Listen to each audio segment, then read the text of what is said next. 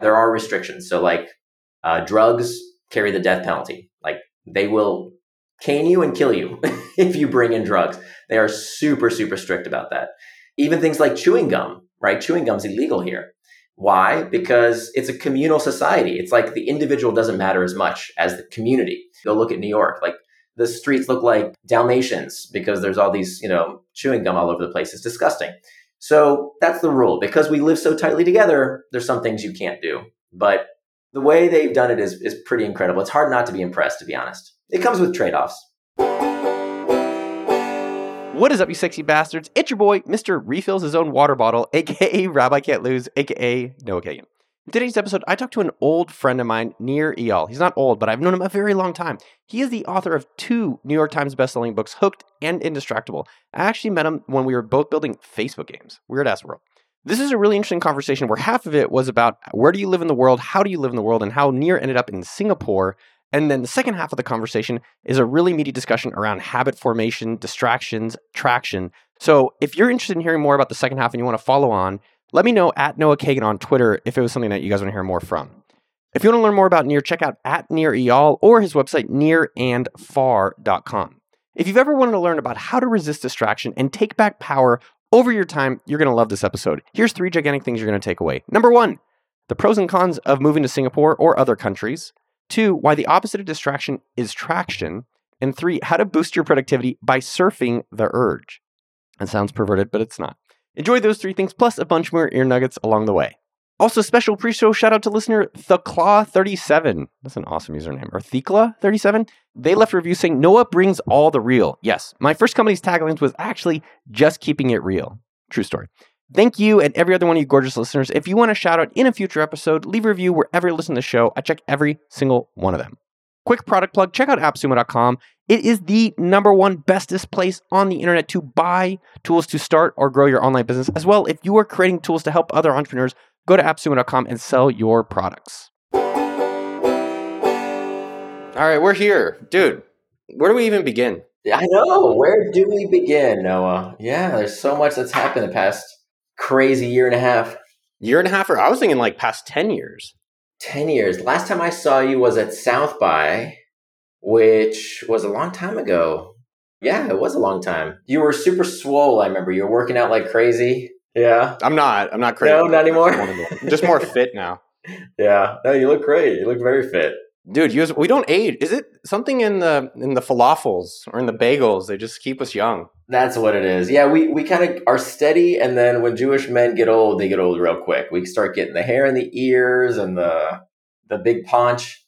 Yeah, you're taking care of yourself. See, that's good. All right, so in the last 10 years, where do we even begin with it, man? Last 10 years, yeah. I've been following your YouTube channel, so I think I know what's going on with you. What's not on the YouTube channel yet about your life? Oh, in the last 10 years, man? Oh, man. It's crazy. Are you in your 40s? Yeah, 43. I'm almost 40 next year. It's kind of tripping me out a little bit. Yeah, it's been a wild 10 years, man. I'm single now. It's been, dating has been an interesting journey. I think what blows my mind, if I had to summarize the last 10 years, is like, it's amazing how much we're still learning about ourselves. You kind of think you were like, all right, you're 30, you get to figure it out. There's like a card, you get this punch card. It's like, you're good to go. Yeah. And then you get to almost 40 and you're like, oh, there's a new version of me, like the next level. It's a beautiful thing, right? We're never done. I mean, you in particular, you're not only are you learning about yourself, but you're also learning all these amazing skills, right? You're like, got your pilot's license and your business is growing and you're learning how to do YouTube marketing now. And you're taking on some big challenges. By the way, isn't flying the best? It's funny you say that. Yesterday, I went flying. I almost puked. Yeah. And I was like, that's part of it. We were doing 360s, and at the end of it, I almost puked. And the time before that, I was flying, and I asked my mom, and my mom asked me, she's like, "Hey, how's flying?" And I was like, "Oh," she's like, "Is it fun?" I'm like, "No, it's scary and it's nerve wracking." But then yesterday it was fun, minus the almost puking part. Yeah. I was having a meeting with Jeremy, who's our producer for the YouTube channel today, and we did push-ups. We're like, "Hey, we're having a meeting." I'm like, "Hey, you want to do some push-ups?" He's like, "Yeah." And I'm doing push-ups with a guy I work with, and I'm like, this is my life. How cool is this? So that's where I'm at today, man. What about you? I'd love to give updates. So this is gonna go out either this week or next week. You know, where are you at in the world? How are you in Singapore? Yeah, so I've been in Singapore for about a year and a half.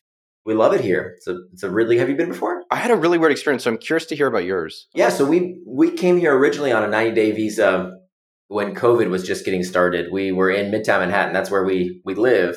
And when COVID got started, and we saw how the Trump administration was not taking it seriously, it was the day that Trump announced that he went on TV. Remember, he gave that national address that, hey, we got this under control. Don't worry, everybody. We're going to stop all trade with Europe. That was his solution to coronavirus. And we were in Midtown Manhattan. And I told my wife, I said, we got to get out of here. Like, this is going to be bad. And so March 11th, we hopped on a plane. We came here. You guys have kids? Yeah, we have a 12-year-old. So you took your 12-year-old out of school and then moved to... No, we homeschool. We've been homeschooling for the past 6 years. Oh, wild. Yeah, so we're pretty fortunate that we can be so mobile. So we just upped and left. You know, I work from home. Julie and I work together. Our daughter is homeschooled, so it's pretty easy. We just upped and left. And we thought we were just going to stay here for a little while. But then as things got crazy, we thought, this is a pretty good place to be. We just kind of fell in love with it since we've been out here. So I've been doing a bunch of angel investing out here. It's an incredibly interesting, growing market for startups. It feels a lot like when I first came out to the Valley, circa like 2006. It has that same super optimistic vibe. A lot of amazing technologies in this area, in this region. This region within a 2-hour flight, there are 1 billion people within this 2-hour flight. And so it's a really interesting region of the world and very welcoming, super, super safe, virtually no crime, no homelessness, no graffiti, no safety issues for my 12-year-old daughter. So it's been really great. Dude, what a life. Because you came to Silicon Valley, and I was just reflecting, we connected over the game stuff originally. Yeah. I think that's like 13, 14 years ago. You were making games, I was making games. That's kind of where we crossed paths, I believe. Yeah, I think you just left Mint, was it? Yeah, and I was doing all the Facebook games. Yeah, exactly. So we were jamming on that, and then you left for Austin. You left before I did. I stayed in the Valley for a while. Yeah, well, I was just reflecting, maybe Singapore is kind of like that as well, where it's like this new place that a lot of people are moving to. Yes, but the border is closed, so they make it much harder to get here than they do Austin. You can stay for a little while, but it's an island, and the government here is very, very strict. So a lot of the crypto people have moved over. It's definitely like a lot of the big names, like Balaji is here. The founder of Ethereum lives here. Edward Saverin, one of the Facebook founders, lives here. Yeah, he's been there for a while. Yeah, there's a lot of people who are here. It's also a huge tax haven because the max income tax is 15% and 0 capital gains. So all these crypto people are here to cash in. Did that impact your decision, or how did you evaluate the decision in other countries? No, we didn't think we were going to live here, and I don't know if we're going to be here 100% of the time. We're probably going to go back and forth between the States and here. But it's a pretty great country.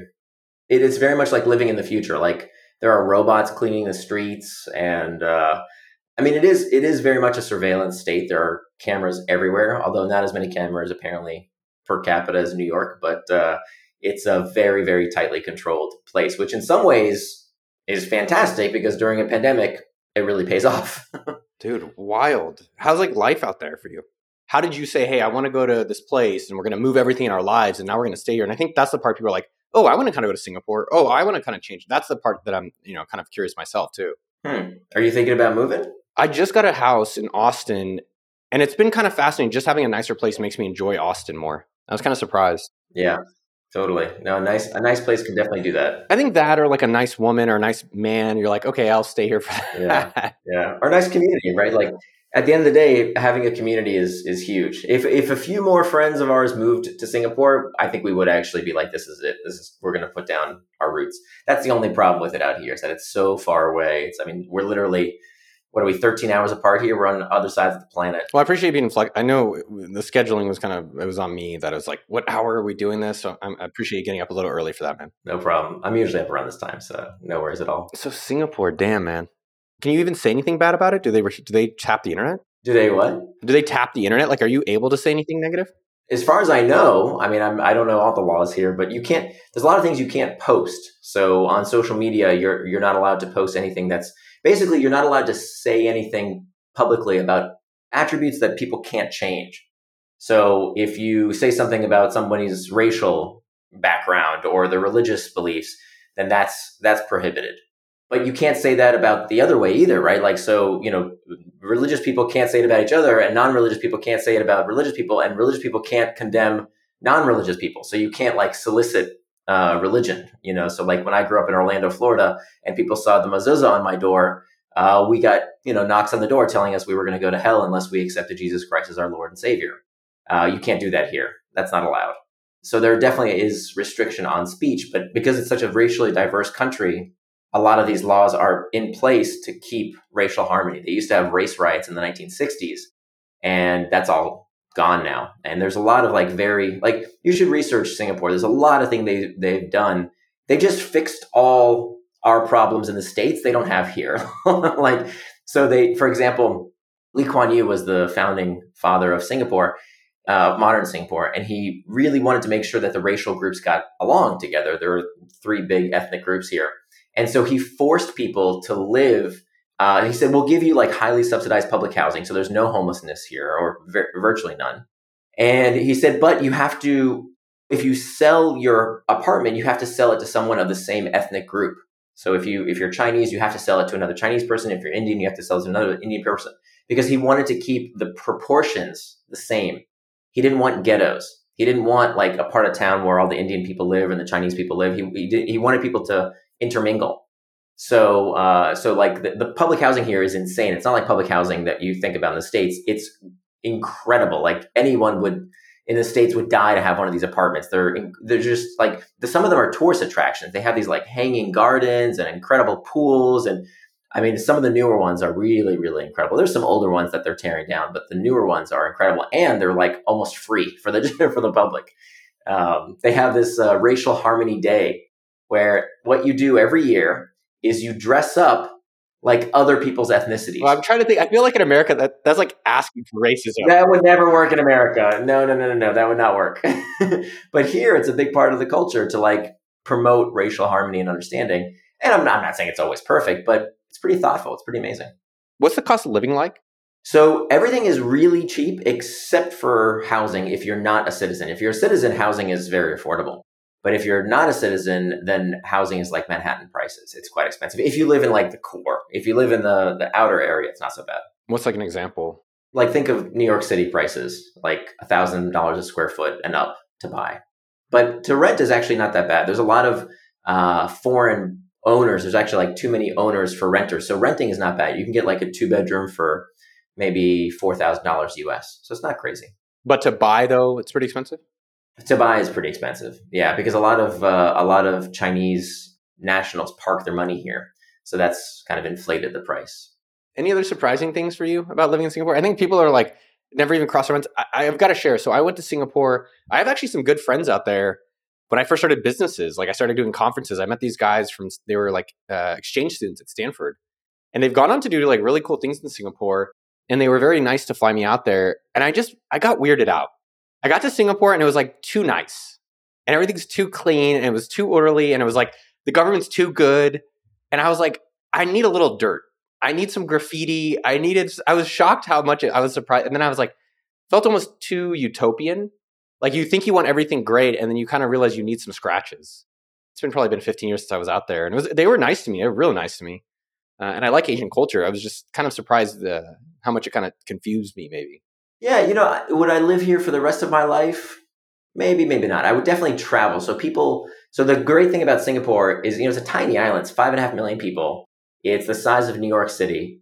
But the virtue is that everything works. Like everything just works. Like government services, you go on a website, boop, boop, boop, you're done. We got our Corona shots. Like I had an appointment at 8. I was done by 8:02. Like all the trains run on time. The streets are spotless. Like it's incredibly efficient. Like everything is run so well. You wouldn't even believe. It's like literally, Noah, there are robots cleaning the streets here. Okay. Like that happens here. Like, Westworld, that show Westworld, they shot it here because it's so futuristic. Like the architecture and the lifestyle, it's incredibly futuristic. Now, there isn't quite the diversity of experiences, right? Like you don't have as many crazies, let's say, like we do in America, right? Like we have a lot of diversity. And sometimes those people are like, really on the fringes, but that's where the creativity comes from, right? That's where like the village used to be. Now it's not, but it used to be like, you had these bohemian areas and you don't have that as much here. What you do have is like Asia's version of that. So you have a lot of cultural melding between, people from India and Myanmar and Burma and Indonesia and Philippines. It is like a melting pot it's the only really ethnic melting pot of Asia. That's really, really cool. But yeah, there are restrictions. So like drugs carry the death penalty. Like they will cane you and kill you if you bring in drugs. They are super, super strict about that. Even things like chewing gum, right? Chewing gum's illegal here. Why? Because it's a communal society. It's like the individual doesn't matter as much as the community. So, it's a very small island. People live in these amazing, like very dense buildings. They're beautiful. They're almost free. So the rule is, hey, you can't have chewing gum because guess what? People tend to spit it on the streets and it's disgusting. If you don't believe me, go look at New York. Like the streets look like Dalmatians because there's all these, chewing gum all over the place. It's disgusting. So that's the rule. Because we live so tightly together, there's some things you can't do. But the way they've done it is pretty incredible. It's hard not to be impressed, to be honest. It comes with trade-offs. Yeah, I think everything has the trade-offs. Yeah. Any other cool things? Then I am curious how has it impacted your career moving there from New York? Well, thank God we have the internet, right? So like we can do stuff like this, right? Yeah, like this is it's science fiction. The fact that we can talk right now real time on other sides of the world with this video phone thing. This would have been like the craziest thing ever when we were kids. I think it's actually improved. It's been a real opportunity. There's so many startups here that I've invested in lately. And there's a discount for the region. So valuations are much, much cheaper. So you can actually do pretty well here because the company, valuations here are, $2 to $3 million versus in the States, a seed round starts at 10, 15, 20. Yeah. I just invested in a non-alcoholic company and I didn't care about their valuation. I just wanted to be a part of it. And they sent me the term sheet. It was like almost $20 million. I was like, you guys just started. For a seed. It was fine. I just wanted to be a part of the experience, and I love their product, but it was just kind of like, okay. Wow. Have you stopped drinking? I have. I stopped. Nice. It's been 69 days. Wow. Nice. Congrats. Thank you, man. Thank you. I decided to stop when the CEO of AppSumo wanted to step out. I decided like when I come back to look for the next CEO, I wanted to come with like a clean head and just like no distractions. You honestly just get used to. We have a video coming out about what it's like to be like surprising things about being sober. I've never gone this long.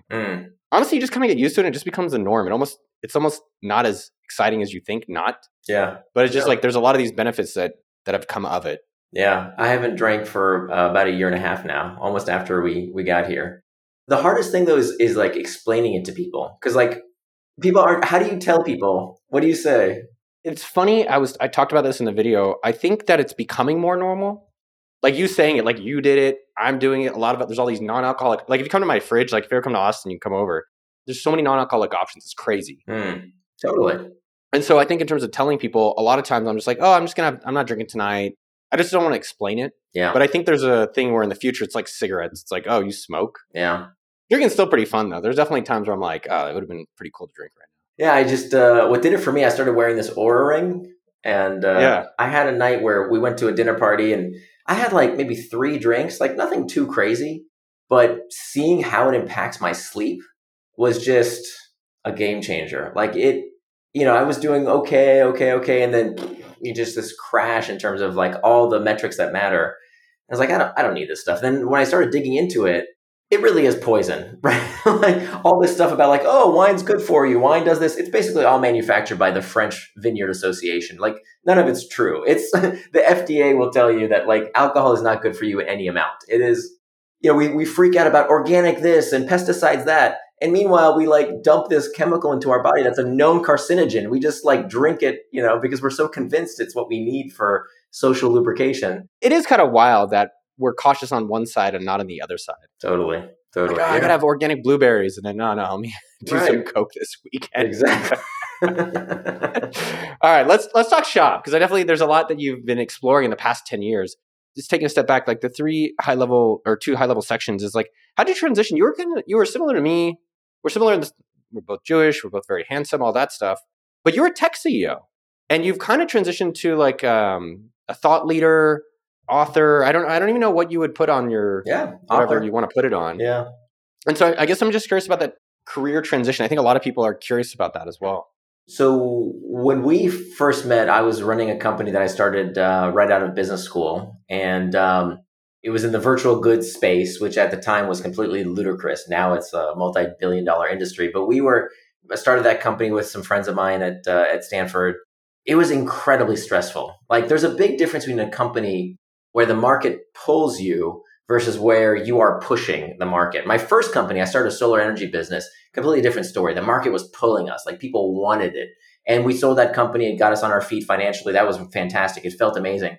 With the virtual goods company, it was a different story. Like, from day one, we were pushing. It was just a different feeling. And like, you can't really describe it unless you've been at one of these companies. Like, you know what it's like, right? When you were at Facebook, when you were at Mint, like the market, you couldn't get the stuff out the door quick enough. Not to do anything. Right? And so with my second company, it was a slog. It was not fun. We raised a bunch of money. We we checked all the boxes, but ultimately, Facebook screwed us essentially. Like, we were building on their platform, not their fault. They were protecting their business interests. But one day they basically said, nope, no more branded virtual goods. And so we had to find something else. We couldn't keep doing it. And we tried, but basically it was an acqui-hire. We sold to a company that then was rolled up into Yahoo, but nothing spectacular. We turned the money to investors, but nothing great. Even though at first we were doing all right. Like, at first we got to profitability, things were great.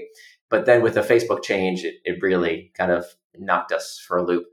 And so then after that, I took some time off after that company was acquired. And I just, like, a friend told me, a friend who'd sold her company, she said, like, just chill for a while. Like, just don't do anything. Don't start another company. I always had like a ton of ideas. I always thought I was going to start another company. She said, just relax, like, just think for a bit. And I remember asking myself, like, I'm not religious, but I remember like saying a little prayer, like, please, Lord, help me find a job I like help me find my chosen profession that I will want to do. Just on a whim, I just started writing because, I was a journalism major in college, and I always liked writing, but like never wanted to make a career of it. And I got very disillusioned doing working. I worked at the New York Times and CBS, and I got very disillusioned with like centralized media for a number of reasons. But I just never wanted to like go into journalism. But then I just started blogging. I really enjoyed it. It's just for me. I didn't care if anybody read it. I was using Blogger. Remember Blogger back in the day? Still use Blogger, dude. Yeah. Okay. You do? Wow. You're the last one. I know. So I just started writing, and then after a while, like, I got some emails from like TechCrunch. TechCrunch used to be a big deal back in the day. Like, TechCrunch would reach out to me and say, "Hey, can we publish one of your articles?" And like a bunch of folks started wanting to syndicate my work, and that kind of became more. And I just, what I was doing in my free time for fun, people thought, was interesting enough to syndicate. And then I got a call from my professor at Stanford, a guy by the name of Baba Shiv, who called me up and said, I read your article on these ideas around habit-forming products. I really like it. What do you think about doing a course together? I said, sure. So he kind of gave me carte blanche. He said, you design the course. Let me know where you want me to teach. And we designed this course together. And then I started teaching at the Stanford Graduate School of Business for several years. And then moved over to the Hassel-Plattner Institute of Design, also at Stanford. And that then became the first version of my book, of Hooked, How to Build Habit-Forming Products. And so it was very organic. Like, I just, kept doing what I call follow my curiosity. Like, whatever was interesting to me that I wanted to write about, that I wanted to explore. Writing is how I learn. Like, writing is a great way for me to think. So I just kept doing that. And that kind of became my career, not intentionally. How do you think, because I have a friend who I was hanging out with Sunday, and we were doing Life 3.0, just kind of a brainstorm dump for him to like, how is he exploring next? Like, I guess, how would you recommend for others if they're not enjoying their jobs or they're not sure what they want to do? There's different phases where you have different degrees of freedom, right? Like, if you're just getting started and you're working like, paycheck to paycheck, you just don't have that freedom, right? You got to keep working. The good news is that for most people, you can accumulate enough wealth so that at some point, maybe not in your 20s, but if you keep your expenses low, if you work a reasonable job, you can definitely level up these days in ways you never could before. My 12-year-old daughter is taking this. Have you seen this course that Google has for basically free, where they teach you data science, and they say, like, you don't need a degree, you don't need anything. If you finish this data science course, we'll hire you. And some of these jobs are 6-figure jobs, right? These are some serious gigs. My 12-year-old daughter is doing this program. And, for an adult, they say it takes you about 6 months. So, we're going to let her do it as long as she wants. But just an example of like anybody could do, if you have an internet connection, you can level up your talents and your paycheck. So I would say at first, like if you just got to like build the nest egg so that the second phase, which is where, my story comes into play, where I could say for the, in my life, like, okay, what do I actually want to do? Because at first you don't really have a choice. You kind of just have to like make money. But once you have a choice and say, hey, I have a year or two of freedom. I have a little nest egg where I can take a year off and decide actually what I want to do with myself. What I didn't realize, I didn't know you could be an author. I didn't know you could be a thought leader, right? Like, so I just started experimenting. I started following my curiosity. And it turns out like, this is a great profession. I love what I do, right? Like Hooked has sold 500,000 copies. Indistractable, my second book, just passed 500,000 copies. Before Corona, I used to travel the world and give talks and do consulting. Now I do a lot of angel investing. That's actually like where I actually make money. It's not on the books. It's on the investing opportunities. But it just kind of, I think that rule of following your curiosity has always been something that's guided me. Yeah, that's interesting. I don't know. I'm just thinking about for other people. Mostly it's also cool that your daughter now is going to have a job at like 13, 14, making more than most people. Yeah, that's what she's going for. She loves it. Interesting. Yeah. I don't know. I guess just different chapters in this book of life. Yeah. Yeah. How's your book coming along? You're publishing a book soon too. I am. I think I'm really excited about the experience. I think that's what's interesting about the book. I don't know how you're, and I appreciate you reaching out to kind of be like, yo, tell me about it. It was just like when coronavirus hit pretty quickly in the first few weeks, I was like feeling really good. I was a little sad when it was ending, or when it seems like it's ending. I was just, I don't know, like it felt like it brought people close together. It felt like it brought out more creativity than I've ever seen. It brought out community. It brought out like what's important, all these great things. And I felt good about that.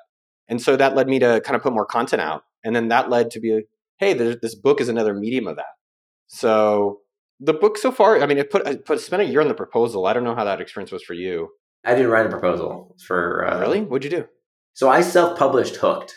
I just put it on Amazon because I didn't know. Like, I don't know. I didn't know how you were supposed to do this whole book thing. So I just put it on Amazon and self-published it. And then after it started getting reviews, that's when I got a call from an agent that said, hey, why did you self-publish your book? Like, let's go sell it for real. And then we took it off the market and sold it to Portfolio. That was one of my questions is how do you sell 1 million copies of a book? How do you sell 1 million copies?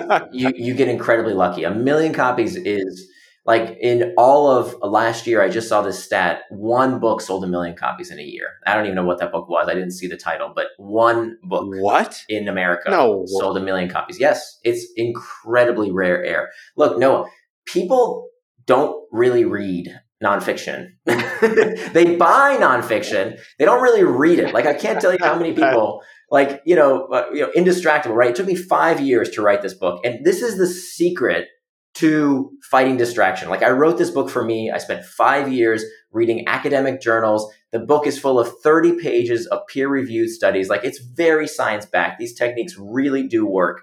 It's not this mumbo jumbo of, oh, it worked for me, it's going to work for you. No. Like I spent a ton of time in the academic libraries. It's all right here, right? And I still get calls from people, I do these office hours every week where people can call me to talk about anything. Like as long as they read the book, they can, I give them 15 minutes each and we can talk about any questions they have. And I still get people who I can tell haven't really read the book. It drives me crazy. It's going to drive you crazy too. You'll see, like people will ask you questions, be like, yeah, didn't you read my book? It's in the book. But that's okay. That's why you have to write for you. Don't write to sell 1 million copies. That's a really bad goal. I have to tell you, like making a New York Times bestseller list, selling 1 million copies, stupid goal. It's not in your control. What is in your control is making a book that benefits you. Like I wrote Hooked because I wanted to know how do you build habit forming products. I saw Facebook and Twitter and Instagram and WhatsApp. There was something about them I didn't know what. What was the deeper psychology? How do I do that? I wrote it because I wanted to start another company to build a habit forming product. That's why I wrote it. Indistractable. I was crazy distracted, right? I wasn't getting things done. I wasn't taking care of my body. I wasn't fully present in relationships. I wasn't able to focus at work. I wanted to fix this for myself. And the other books out there that told me, oh, stop using technology. Technology is evil. Is stupid. Like that's not true. So I wanted a practical book that I could actually use in my own life. So that's why I wrote it. I definitely want to break out some of the takeaways and things so people can buy your book and not read it. Well, ideally they read at least the first few pages. It's funny. I talked to James Clear, I don't know, maybe last year about, book writing and book putting it together. He's like, just put everything in the front and don't worry about the rest of it. Just get 3 things that they can really think about. Like I've started reading this book today called The Artist's Way. And it's how to be creative if you're not a creative. Kind of like how I feel about myself. Yeah. Like I feel like I'm kind of creative, but I'm not like the photographer or like the artsy or the fashion. And so far in the book, it sounds like there's like two things. It's morning writing or something they call it. It's something where every morning you write 3 pages. Doesn't matter. You just have to write. And then the other thing is about dates, like artist dates. I haven't gotten that far. But that was like literally in the first like 20 pages now. And I'm like, oh, okay. Yeah. I mean, I made that mistake with Indistractable. I think some of the best stuff is actually in the back. Like some of the most important sections are how do you build an indistractable company? Super, super important, right? How do you raise indistractable kids? That's my favorite section of the book. At least it changed my life and my parenting style more than anything else. How to have an indistractable relationship with people. And you're right. So like, I don't write books like that, but most business books, you've read most business books, nonfiction books, you read the introduction, you're like, okay, I got it. This could have been a blog post. I freaking hate those books, so I don't write those kind of books. Like, I want a book that people actually consume. Now, what I will say, audiobook has changed the game. Okay. For Hooked, like I would say, from what last time I checked, about 75% of the sales were print. With Indistractable, it's the opposite. 75% of the sales are audiobooks. So audio has changed the game. I think we've created a lot more readers because there are a lot more listeners out there. That's been fantastic. And read your own book, by the way. One good piece of advice. When you publish, don't get a professional narrator. Do your own narration. I made that mistake on the first book. How did you know that was a mistake? Because I got people saying, hey, why isn't Neo doing the narration on the reviews? So I re-recorded it. Oh, did you? That's a good idea. Yeah. I went back into the studio and re-recorded it. I want to get Matthew McConaughey. That's my goal. I just think getting Okay. Matthew McConaughey to do anything would be pretty damn cool if I could actually pull that off. Yeah, but do this one yourself. I think people All are right. going to want you. Like, people are going to buy the book largely because they like you and they want to hear your voice. Well, a breakdown. So I want to get into some of the, because you had some meaty nuggets right there, Yeah. which I want to get into in a second. But how do you even sell 500,000, which is you've done for both your books? Yeah. So like first of all, like, write a good book. That's the most important thing. Like, write a book that people actually want to share with others. That's super, super important. What I like in a book, when I read a great nonfiction book, I want to have at least one mindgasm, right? Like one thing that I'm like, I didn't see the world that way before. And there aren't that many books that do that. Like when I read 0 to 1, definitely did that. That was so good. Right. There's these big concepts of like, competitions for losers, right? You can say it, you can share it, you can understand it. Monopolies are great. Right. So like taking those lessons and having at least one thing that you can remember, if the reader can't remember it, they can't share it. And if they can't share it, they can't promote your book for you. So for me, for both of my books, they both have like a 4-part model, right? That if you can just remember these 4 steps, then that's going to help you. You can always refer back to the book and go deeper, but at least if you can paint that picture in your brain, then you can solve the problem when you need it. I like that. So one of the big things with Indistractable is the difference between traction and distraction. So there's this model in the book that explains what is distraction, right? Like starting with what is this even? Like people think, oh, distraction is, the pings and dings on my phone. No, not really. When you think about what distraction is, the best way to understand what it is to understand what it is not. What's the opposite of distraction? Most people think the opposite of distraction is focus, right? I don't want to be distracted. I want to be focused. But actually, if you look at the origin of the word, the opposite of distraction is not focus. The opposite of distraction is traction. So both words come from the same Latin root, trahare, that means to pull. And they both end in the same 6 letters, A-C-T-I-O-N, that spells action. Okay, so distraction is not something that happens to us. It is an action we take. So traction, by definition, is any action that pulls you towards your goals, towards what you do with intent, towards your values, helps you become the kind of person you want to become. Everything else is a distraction. So this is really important for 2 reasons. Number one, anything can be traction or distraction. So I'm not part of this like Chicken Little, tech critic, social dilemma type crowd that says, oh, technology is melting your brain. Technology is horrible. Stupid. It's not scientific. It's totally ridiculous. There's nothing wrong with using YouTube or Facebook or Twitter or anything as long as you use it on your schedule and according to your values. Now it's traction. There's nothing wrong with it as long as you do it on your schedule and your values. Distraction, on the other hand, many people think, oh, distraction is only, Facebook and Twitter and things like that. No, the number one source of distraction is when people do something they think they should be doing, and really it's not what they intend to do. So for example, for years, I would sit down at my desk And I would say, okay, here I am at work. I'm going to get started. I'm going to do this important thing that I've been delaying on, that I've been procrastinating. I'm going to get going. Here I go. But first, let me just check some email. Let me just scroll that Slack channel. Let me do those easy things on my to-do list real quick. And we can talk about why to-do lists are probably the worst thing you can do for your personal productivity. Let me start doing those things so I can feel productive. Meanwhile, I'm not doing the thing that I said I was going to do with my time. So that's the much more dangerous form of distraction, is the distraction that tricks you into prioritizing the urgent and the easy work at the expense of the hard and important work that you have to do to move your life and career forward. So that dichotomy is like a picture. Not people won't explain it that way, but people could say, hey, there's this thing, traction and distraction. Like that's a conversation starter, right? Like, hey, when people complain about, oh, my kids are addicted to technology and how I can't get anything done and, Twitter this and Facebook that, people can say, hey, actually, wait a second. You know what? I read this book and here's what it explained. It's actually not that bad. As long as you make time for it, you can keep using these things. So you have that, you have the to-do list. And I want to dive into that afterwards. How do you get people to talk about that? How did you get people to hear about the book? How did you get people to find out about it? And I think this applies to, a lot of people who are creating content or products that are out there. It's hard to put lipstick on a pig. Like a lot of people want to know, it sounds like your line of question is like, how do I market it? Yes. And I agree with the pig thing. I think that's a great point to bring up. The book needs to market itself, right? You're like, you know why James Clear sold that many copies? I'm in the book, actually. He mentioned some of my work. It's awesome. He's a good friend of mine. It's a great book. It's a really good book. Right? Like Indistractable. I get emails every day. It's one of the most rewarding things about being an author. I get emails every day from people who say this changed my life, right? I complained about the few people who I can tell didn't read the book. I hear from those people, but the vast majority of people are super happy with it. They actually have improved their lives.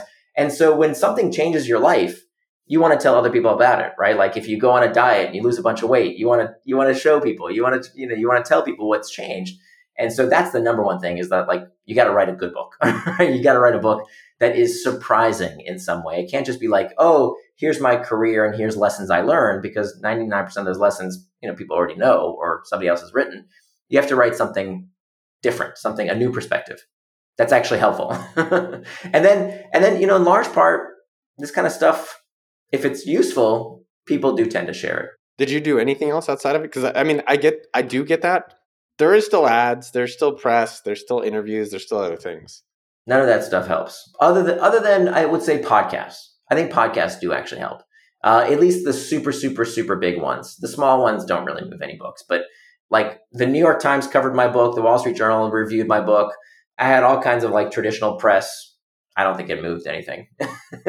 I think podcasts definitely help, like the super big ones. But other than that, I will say like my newsletter, so I have 125,000 blog subscribers. And so, but that's not something you can do overnight. I've been doing that for 9 years now. People subscribing and just liking my writing, I'm sure that was a good chunk of the people who initially bought the book. Was there any specific podcasts? I'm selfishly asking. Yeah, I can make some introductions for you. Yeah, or just I was just curious for people that are out there, because maybe they should listen to those podcasts too. Oh yeah, there's the usual suspects. There's a bunch of if you go to the top 10 in business on Apple iTunes, you'll kind of see the usual crowds. Yeah, because we started. So my book's coming, I think, in about 2 years.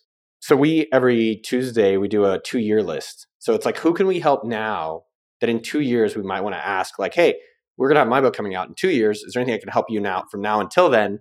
So you might like me and our team a little bit to want to be able to promote the book or have us on your show or whatnot. Yeah. So what I like about being an author is that it's not a zero-sum game. A lot of businesses are, right? Like if you're an X business and your competitor is doing the same exact thing, then you're like mortal enemies, right? If they get a client, you lost a client.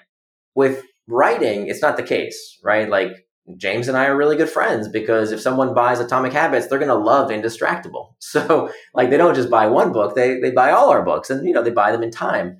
I always try and help other authors, right? So on my blog, I post this Q&A for authors every once in a while. If I read a book and I really like it, then I invite the author on to do this Q&A. So happy to do that for you as well. Thanks, man. Assuming you wrote a good book, I'm sure you will. The hard part. Yeah.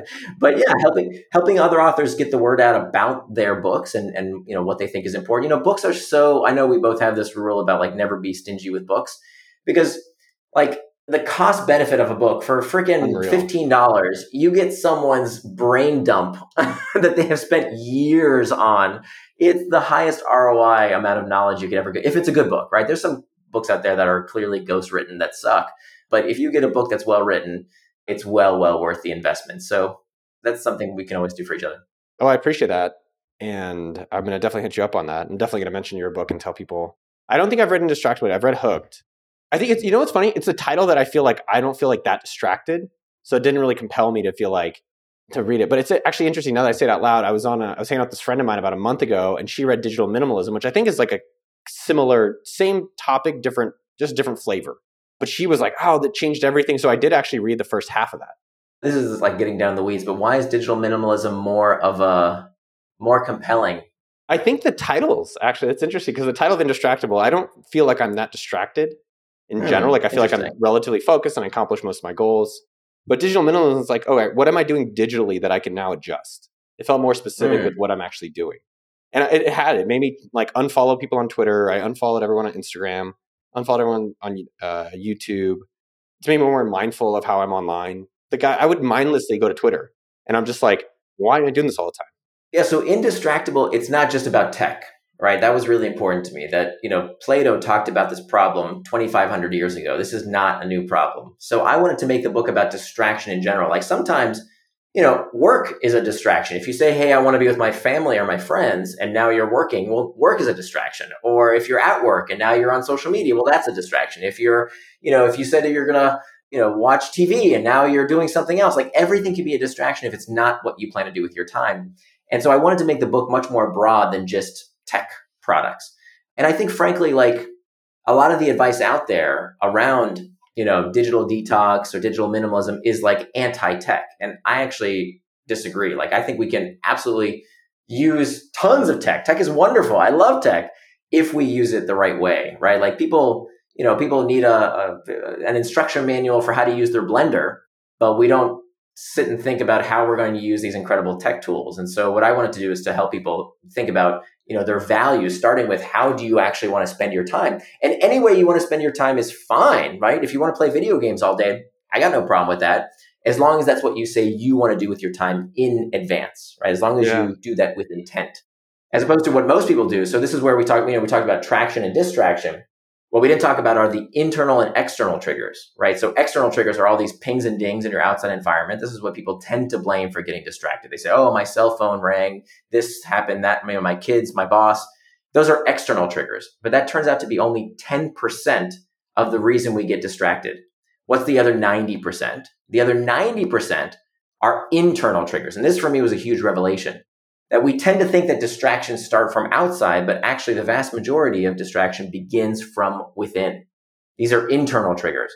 Boredom, loneliness, fatigue, uncertainty, stress, anxiety. This is the number one source of distraction. So all this other stuff doesn't matter, right? Like all the other tips and tricks and gurus and life hacks, none of that stuff works unless we understand that time management is pain management, right? This is a really important point.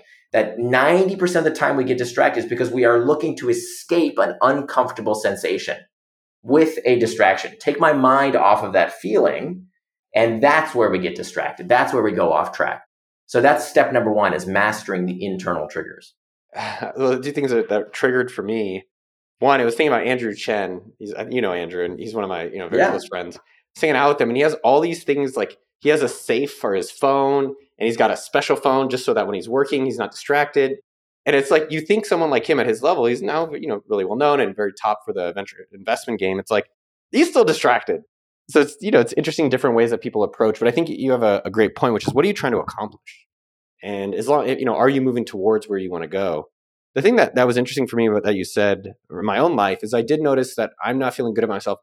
It sounds so strange. As I look at some of my bank accounts, as a way of not feeling some things. So actually my therapist called it out like a few weeks ago. He said he felt sad for me. And I was like, it is kind of sad. And it was good. It was like, why am I feeling bad? What's actually happening? And then just trying to explore that feeling versus like looking at my crypto wallet or some fucking stupid thing like that.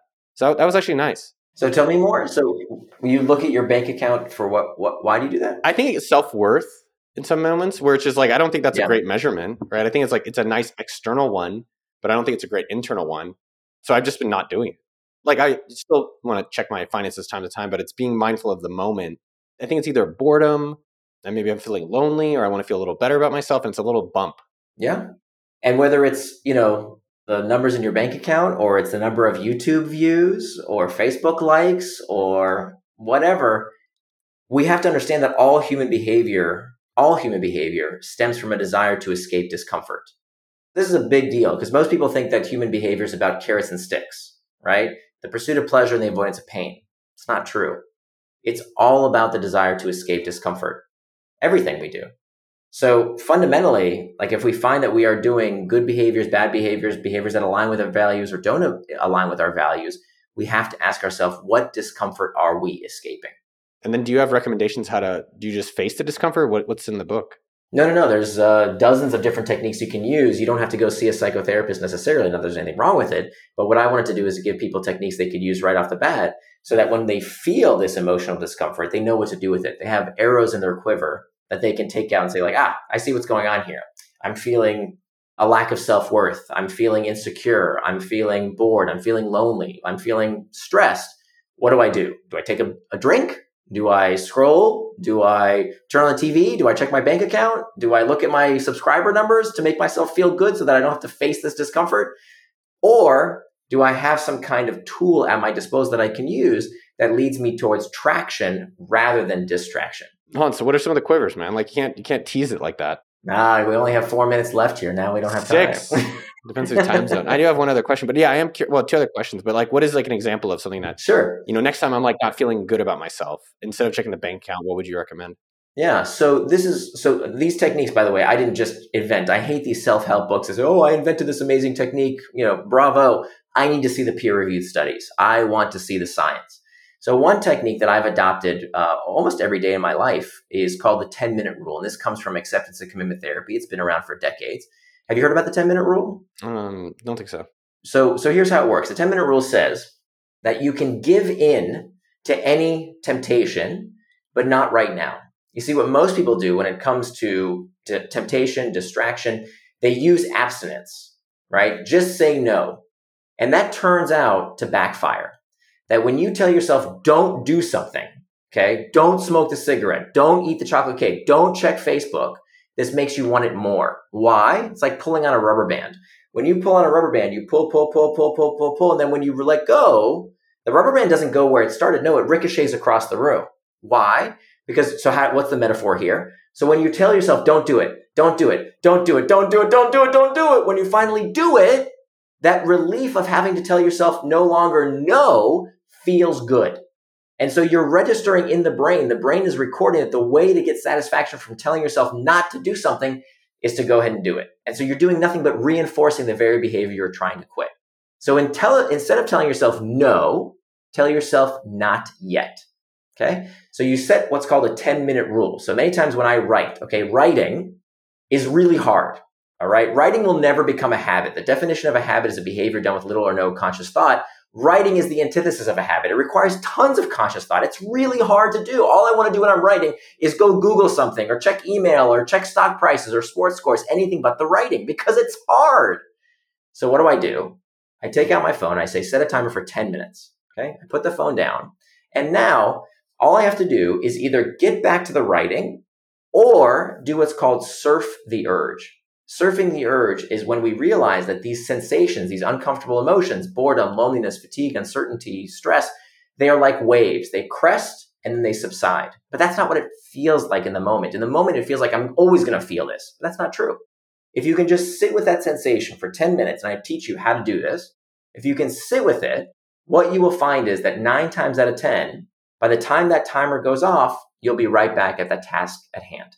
And so this is incredibly effective if you're on a diet, you're trying to not eat that chocolate cake or trying to stop smoking that cigarette or stop checking Facebook all the time or email or whatever. By using this tool, it's a wonderful way to master these internal triggers. And there's dozens of other techniques in the book that you can use. It's funny. I had a thing on yesterday night. Someone texted and they're like, come over. And I was like so tempted. And then I didn't do a 10-minute rule, but I was like ready to go. And it's not a healthy thing to do. And it was just like about after 10 minutes, I was like, no, is this really what you want to do? I was like, no. So yeah, it's a good point. I'll think about that. Yeah, it's a good one. There's many others. The idea here is that there's no one silver bullet, right? Like there's no one magic cure. There's 4 steps to becoming indistractable. We just talked about the tip of the iceberg with mastering the internal triggers. It's also about making time for traction, deciding in advance how you want to spend your time, right? Very simple thing that is absolutely essential. Synchronizing with the stakeholders in your life, right? Like this is why to-do lists are so horrible. We talk about that in the book. Hacking back the external triggers. Like this is all the practical stuff around, removing all those pings and dings. Not that hard to do. Very few people actually take the time to do it. And then finally, preventing distraction with pacts, which is where you make a pre-commitment so that as the last line of defense, you're prevented from getting distracted. Yeah, it's amazing. I've noticed at our company at AppSumo where the things that were intended to be productive have actually become counterproductive. And I'm part of the problem. Where like Slack or some of the messaging stuff, you just message and you get a response. And I've started noticing like, wow, I'm really taking them away from whatever they're already planning to do. And not only am I, now tens, if not 100 people are doing it across the board all day long. Yeah. So how is anyone getting anything meaningful done? So I've been doing aggregating, just any question I want to ask someone, unless it's urgent, just aggregate it. And then I do it on our one-on-ones and I'm more productive. I feel like they're more productive. It's been interesting to kind of observe these, what's a major thing and what's kind of a minor thing. It's funny you mentioned Slack because Slack is this technology that people always mention is so distracting. And there's a profile in the book of Slack. Slack is one of the companies I went to and knocked on their door and say, hey, people say your technology is super distracting. And I actually went to like go visit them and see, they should be the most distracted company on earth if the technology is the source of the problem. And that's not what I found. That part of what makes them an indistractable company, they have in their headquarters in bright pink letters, it says in neon, it says, work hard and go home. It's part of their company ethos, right? And so at Slack, they don't actually get distracted because they portray these qualities, which I talk about in the book, about how to build an indistractable workplace. And one of the key features is that leadership needs to display what it means to be indistractable. Because culture is like water, it flows downhill. So as a leader or as a parent, for example, you have to become indistractable yourself if you want your employees, your colleagues, your kids to be indistractable as well. That's a great point. Because if you're the one, like, I've got to knock it a bit. At our company, we're experimenting with no meetings week, which I think is like a cool, like extreme theory. But there's actually a lot of meetings that are really helpful and necessary. That now by just saying we're not doing any meetings kind of, I think removes some effectiveness and productivity. And so I think there's just a lot to be thinking about. Obviously, there's pieces in your book for people. I am curious, I want to hear in wrapping up about no to-do list, because I love a good to-do list. I wish I could, but I have another call here. It's the top of the hour. So check out Indistractable. It's also at nearandfar.com. I saw that you wrote the article. I bookmarked the article. Yeah, let's. I'm happy to schedule another time if you want. We can go more deep into the material. I think you'd really enjoy the book. I know you're busy, but if you have time, I'm not that busy. Well, I'm relatively not that busy. Oh, okay. Well, now there's no excuse. You should really read the book. I think you'd really, really actually dig it, or listen to it at least. Get past the title because I think as a leader, or at least that chapter on how to build an indistractable workplace, I think you'd really dig it. All right, man, I got to run. I have another call waiting for me here, but it was so good seeing you. It was funny because I feel like the end of this thing was all the meat. It was like the whole beginning was nice. I know. We were talking too much about Singapore. Who gives a shit? All right, man. Good seeing you. All right, buddy. Talk to you soon. That is a wrap. I hope you loved the episode as much as I did. If you want to hear more from Nir and you want to follow an episode, tweet at me at Noah Kagan and let me know. Definitely go buy Nir's books, Hooked and Indistractable, and check out Nir at Nir Eyal on Twitter, as well as nearandfar.com is his website, and sign up for his newsletter.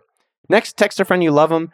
Yo, dog, let's go do a digital detox together. And before you go, tweet at me at Noah Kagan and let me know what you thought of this episode.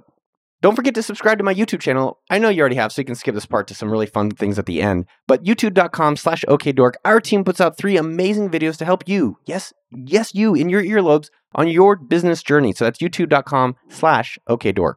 Also, if you're a creator or you want to be a creator, go to appsumo.com/sell. It is brand new. It's doing insanely well, helping people promote their books, software, and courses to millions of other entrepreneurs that are out there. That's appsumo.com/sell. Finally, shout out to the amazing team. I can't do this without y'all. Jason at podcasttech.com for doing all the edits on these episodes.